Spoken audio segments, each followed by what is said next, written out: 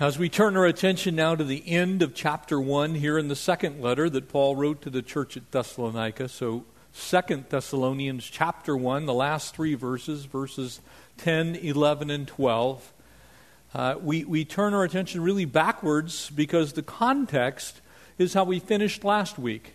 In other words, there are, in fact, exactly and only two roads that all of mankind can be on. One is the road to glory, and the other is the road to a place that we don't want anybody to go. The example that the Apostle Paul gave was a place of damnation, eternal separation from God. And so there are two roads. And in fact, a little history for us as Calvary Chapel family. Back in 1971, Connie and I were still in El Cajon, California, but when Maranatha music first came about, one of those first bands was a band, Country Faith, and Tom Stipe, Chuck Butler wrote a song, and it was actually called Two Roads, and it was based on this concept, this thought, in the words of Jesus there in Matthew's Gospel. But it said there in the first verse, it says there are two roads from which to choose, the road to glory or the fool's highway. Two roads from which to choose, the rocky one or the Lord's new freeway. They go on to sing in that song, choose before the Savior comes, the road to glory or the rocky one. Please decide before the Lord descends, the sweet road to glory or the bitter end. That is still the choice today. And if you've chosen the road to glory, which is the focus here at the end of this chapter, if you're on the road to glory, then we should look like it. If we're on the road to glory, then our lives should bear witness that we're on the road to glory. If we are in fact God's chosen children, selected by Him personally, paid for by His grace at Calvary's cross, if we're God's kids, then our lives should bear witness to that fact. You see, for all of us, as I've often said, and will remind you again, people will believe of your life in an infinitely greater way what they can see over what they can hear. Over how you live, that is the critical component of your witness. And in fact, when I talk to people, when you get down to that nitty-gritty time, when you're sharing the gospel with people personally, when you talk to people who've had a problem and they're really resisting the gospel message, the two top reasons that I personally hear as to why people do not want to come to faith in Christ, they're rejecting the gospel message, are sadly the church and Christians. And you know why? Hypocrisy. Because they've heard one thing and seen another. And so in these remaining three verses, we find four basic components of how we ought to be living our lives given that the Lord's going to come again. That the rapture's going to happen. That one day we're going home to heaven. You see, very often what we look at in the way that we live as if we have an indefinite amount of time. We call it our lifespan.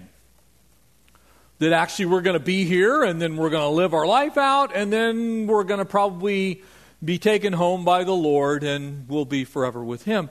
We look at it from our own selfish perspective. We need to look at our lives from God's perspective. From God's perspective, He has left us here very specifically, this passage says, to glorify the name of the Lord Jesus Christ. That's why we're still here. That's in word and in deed. That is our witness in this world, and it should be very consistent. And so as we'll turn our attention to these last three verses, would you join me and let's pray and ask God to speak through these final three verses. In Jesus' name, we ask right now, God, that you would prepare our hearts for what you want to say to us. We pray that you'd work in our minds and in our hearts to transform our thinking. Lord, that you'd help us in the areas of weakness. God, that you would bless us with your presence by your Spirit here in this place and in each of our lives individually, that we might know how you would have us live. We ask these things in Jesus' name. Amen. So we pick up now in verse 10. And again, it's looking back to verse 9, of course, but it says, when he comes in that day. In other words, when he comes in that day, there's only going to be two kinds of people. There's going to be those who are in and those who are out. There'll be saints and, as I said, ain'ts. There'll be believers and unbelievers. There are going to be two roads. And now he's speaking to those of us who are on the one road. He's saying the way that we can help other people be on the same road that we're on, because we should want that, amen? God's desire is that all men be saved. You should want other people to be saved. Please, in Jesus' name, do not be Jonas. Well, I'm not going to preach the gospel to them, because if I preach the gospel to them, they'll get saved. You don't want to be like that. You want to have God's agenda in your life. And because you want God's agenda, we need to live the lives that we live now in grace for His glory and for His purpose. And so he says, when He comes in that day to be glorified in His saints. In other words, there's going to be a day when Jesus comes again, when it's going to be very clear that we are the glorified saints of God. But can I tell you something? People are supposed to be able to tell that today. They're supposed to be able to look at our lives today and say, that is a child of God. That is someone who believes in the name of the Lord Jesus Christ and is saved, and they have been transformed by the renewing of their mind. You see, in a lot of cases, people can't tell that. And the reason being is the lives that we live. They're looking at our lives, they're going, I'm not seeing the difference here. I'm not noticing much that's different in your life over what's in my life. And so he gives us some keys as to how that ought to look. Because God's ultimate purpose is given here, to be glorified in His saints and to be admired among all those who believe because of our testimony that was believed among you. So the question becomes, what do we do in the meantime? How do we make that happen? Because it will be the reality when Jesus comes again. But before Jesus comes again, He's taking the church home. Before Jesus comes again, the tribulation is going to unfold. Before Jesus comes again, there's going to be a whole lot of people that are going to be asking, what does it mean to be a believer in Jesus Christ? And here's the sad part. Once the Lord takes us home, that's going to be hard to discern. So we need to do the work before we leave. Before God takes us home. Before we are home in heaven, our lives need to bear witness so that when He takes us home and before He comes back, people absolutely understand what it means to be a believer. So what do? We have to develop the qualities that show the glory of God right now. The character of God right now. The testimony of the Lord's power by faith right now. In other words, what we do today is how people determine who Jesus is. Yes, faith comes by hearing, and hearing by the Word of God. We have to have the gospel message correct. But the way people believe that gospel message is they've seen you. They've watched you live your life. They've seen us as a church live our lives godly in Christ Jesus. And so again, this is another passage that points us towards the importance of our doctrine and our duty being one and the same. What we believe being also how we live. And so, 4 basic things. The first of which is a life consistent with our calling, a life consistent with our calling. You see, the reality is Jesus is coming again, amen? The question is for us who are still here is what message are we going to leave people with? Whether you live your entire life, let's say you make it to 90, 100 years old, you live a full life, what message, what heritage in the Lord will you live? What will be here after you leave because your children came to know the Lord because of how you lived your life? Your family has had a consistent evidence of the power of God through Christ Jesus because of how you lived your life. In other words, you are consistent in your calling. You see, some people are so inconsistent that people don't believe they're called at all. Their lives bear little likeness to Jesus. And so Paul earnestly prays for this present spiritual condition. Now, I don't know how many of you remember back to last summer's Olympic Games, and specifically to the swimming team, and very specifically to one Ryan Lochte, a gold medalist. A gold medalist who took it upon himself to greatly shame all of us by behaving in a way that was inappropriate as someone who is an Olympic champion representing the United States of America. And I need not give you the details. But if you remember that whole scene, not only does he lie about it, and he does exactly what he said he didn't do, and the whole thing, it's like this guy represents us. He's not just representing himself. This is a member of the United States Olympic team. What a shame. Now, how much infinitely worse is it when we are a member of the Lord's eternal kingdom and we represent Him here on this earth, and the lives that we live do not adequately represent who He is, not our own personal desires. You see, I don't want to shame God that way. I want God to see us as a church and me as an individual and my family corporately and go, that is an accurate representation. That is consistent with the price that was paid for Jeff's life on Calvary's cross. That is a life that when you look at it represents the things of God. Love, joy, peace, gentleness, meekness, self-control. Someone who walks in the Spirit, not in the flesh. Someone whose life is governed by the Word of God. Someone, when someone else looks at it, so that my life is consistent with His life here and now, today, because that is ultimately the goal. We need to be on that path now, family.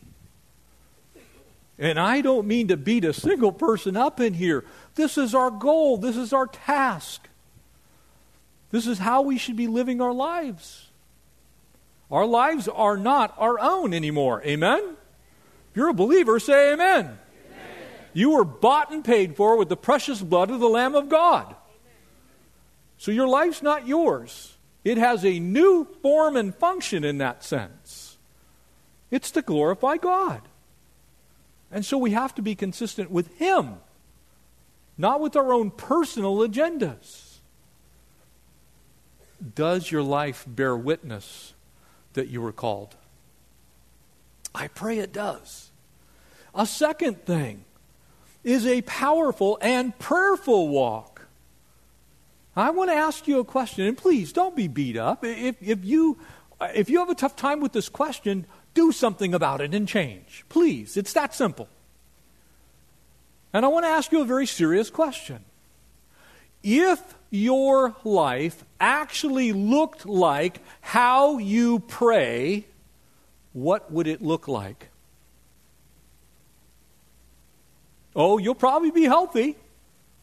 You'll probably be wealthy. You'll probably be wise. But how many people that you don't like will come to faith in Christ? How many of those sins would you actually have victory over that you still struggle with? How many things in your life would actually be different because you'd have God's agenda that you're praying for versus your agenda you're praying for? What would your life look like? You see, a powerful prayer life prays for the will of God, not for the will of Jeff. I can tell you, I struggle in this area at times because I pray in the will of Jeff. We need to get focused on what God wants us to pray for and pray about, and pray with such intensity that we hope to get it accomplished. You know, sometimes I look at our lives in the way that I kind of imagine my own. Our lives corporately are affected in such a way that we're getting what we're praying for, which at times isn't much.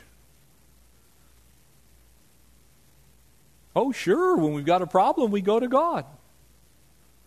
When there's something that happens to us, we're quick to the throne room. But we wonder why that person doesn't come to faith in Christ is because we actually don't pray for them. We wonder why our country's a mess is because we complain about it instead of pray about it. How many things in our world would be transformed if we took the time to pray for what we complain about? What we object to. Now, I'm not dismissing any wrongdoing by anyone who's offended someone. I'm simply saying the power is in the prayer. The power's not in the complaining. We have plenty of complaining going on in our world. Amen? It's not changing anything. Maybe we should have a powerful prayer life that would produce in us a powerful walk for the Lord. And so he says, look, be consistent and be powerful in prayer. You know, it's very obvious when we think about our lives. Look, Paul said, pray without ceasing. We're to pray always, in all prayer, with supplication. We saw that in the 6th chapter of the book of Ephesians. We're admonished over and over and over and over to keep on praying. Pray without ceasing. Confess your trespasses, James says, one to another, that you might be healed. You realize there's a reason that's in there? Because God actually wants us to do it. Be powerful prayer warriors. Because unless we pray, not much is going to change. It's going to be just like it is right now. This is a quality of someone who's walking with the Lord. Paul prays for these things for the church at Thessalonica. As he was reminding the believers in Philippi, he said, look, I'm pressing towards the goal, the prize, the upward call of God in Christ Jesus. That's what he was praying for. Pray for that. Be prayer warriors. A third thing, faith.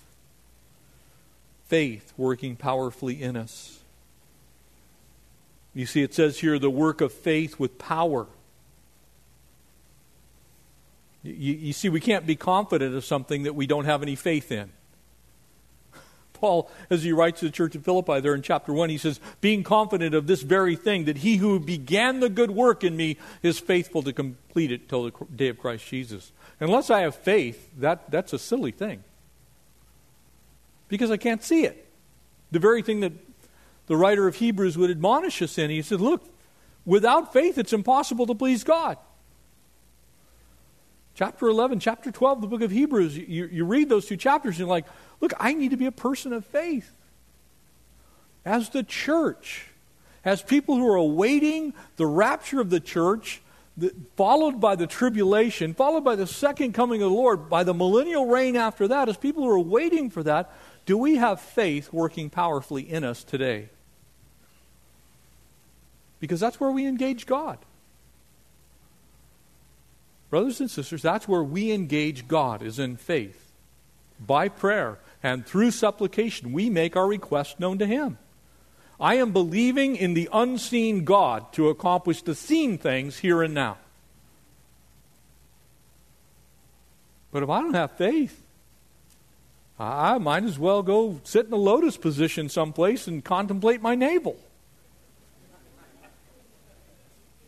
If it's just fancy words that are concocted so that they sound good when other people hear them,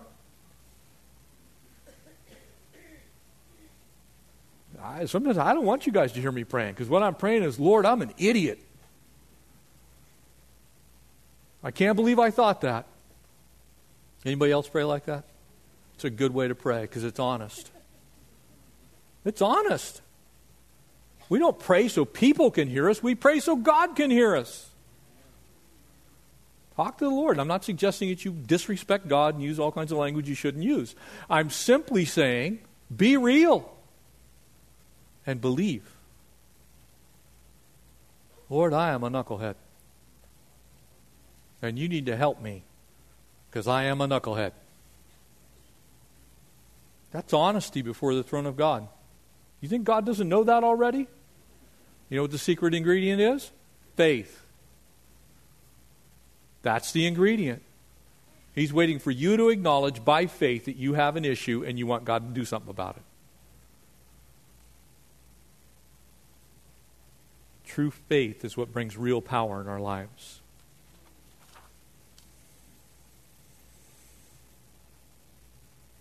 Verse 12, he goes on and closes this out. It says that the name of the Lord Jesus Christ may be glorified in you and you in Him. Notice it's a two-way street, please. It's a two-way street. He's already done the work. He's already called you. He's already paid for your life. God will be one day, absolutely, 100% of us, God will be glorified. But are you glorifying Him now?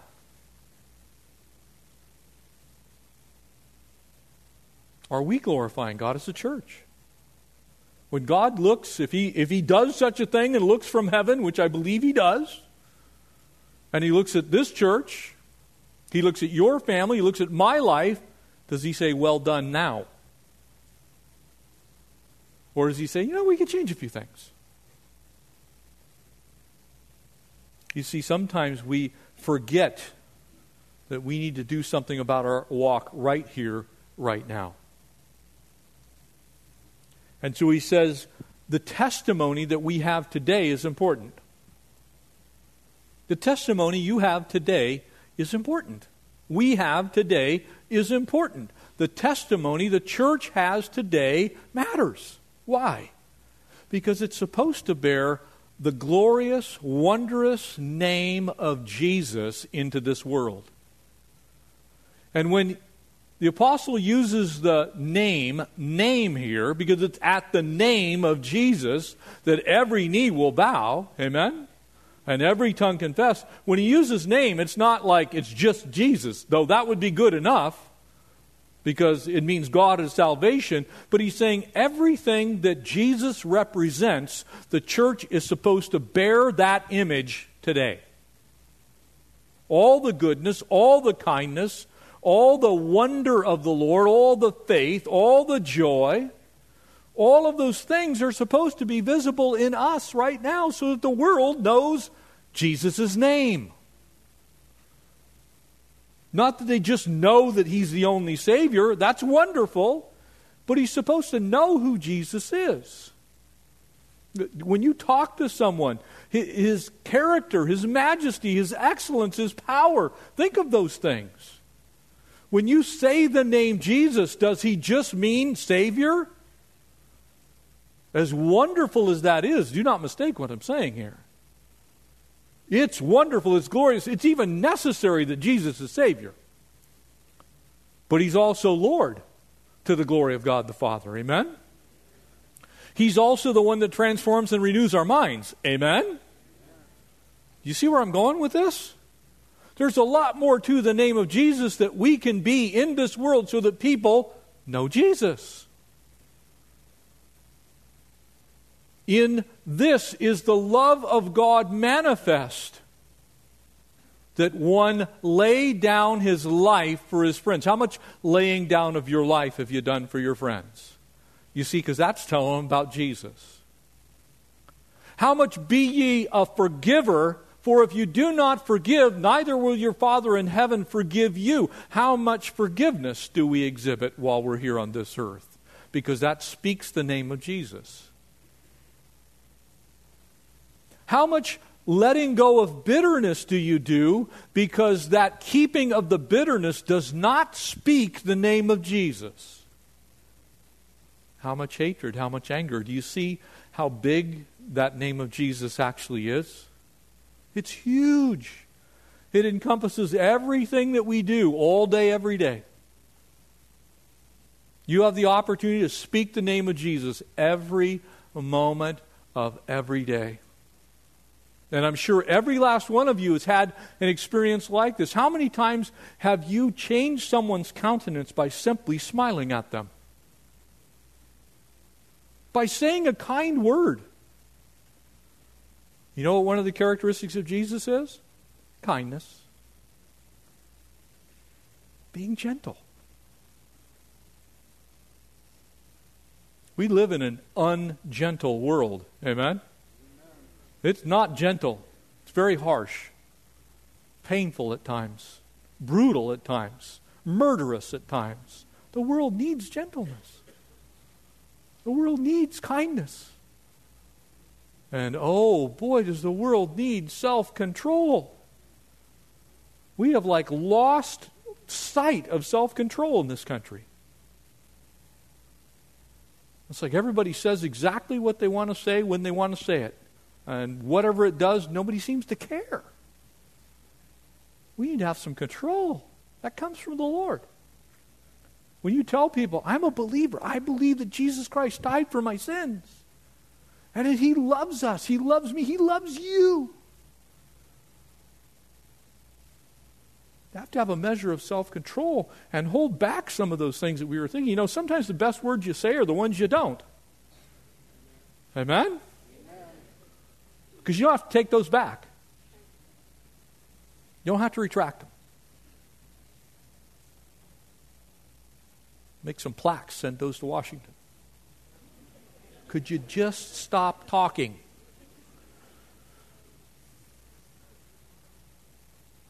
I don't mean to pick on our government. We need some self-control in our world. Let's show them what that looks like. Let's be who God's called us to be. And glorify Him on this earth and give testimony of what He's done for us. For me. For you. It's what we're supposed to be doing. And if we do that, that is our best opportunity for people to also come to faith in Christ. Because they're going to see the people on the other road. Now hear this well. They're going to see the people on the other road, and they're going to see us on the other, the good road, the road that leads to glory. They're going to see the one that leads to perdition. They're going to see the one that leads to separation from God, and they're going to see the one that leads to God. They're going to say, no choice which one I want to be on. I'm not going to be on that one. I want to be on this one. Because people are pretty attracted to love, joy, peace, gentleness, meekness, self-control, kindness. They're not really attracted to anger, bitterness, hate. So if we live the way we're supposed to live,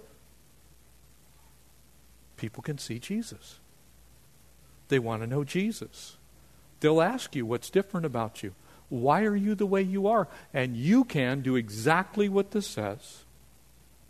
That God may be glorified in us by His name. You'll live out that Matthew 5 principle of letting your light so shine before men that they'll see your good works, your life lived, and glorify your Father who's in heaven. Because that's why we're still here, is to glorify God. Amen? Amen. Amen. Would you stand with me and we'll pray?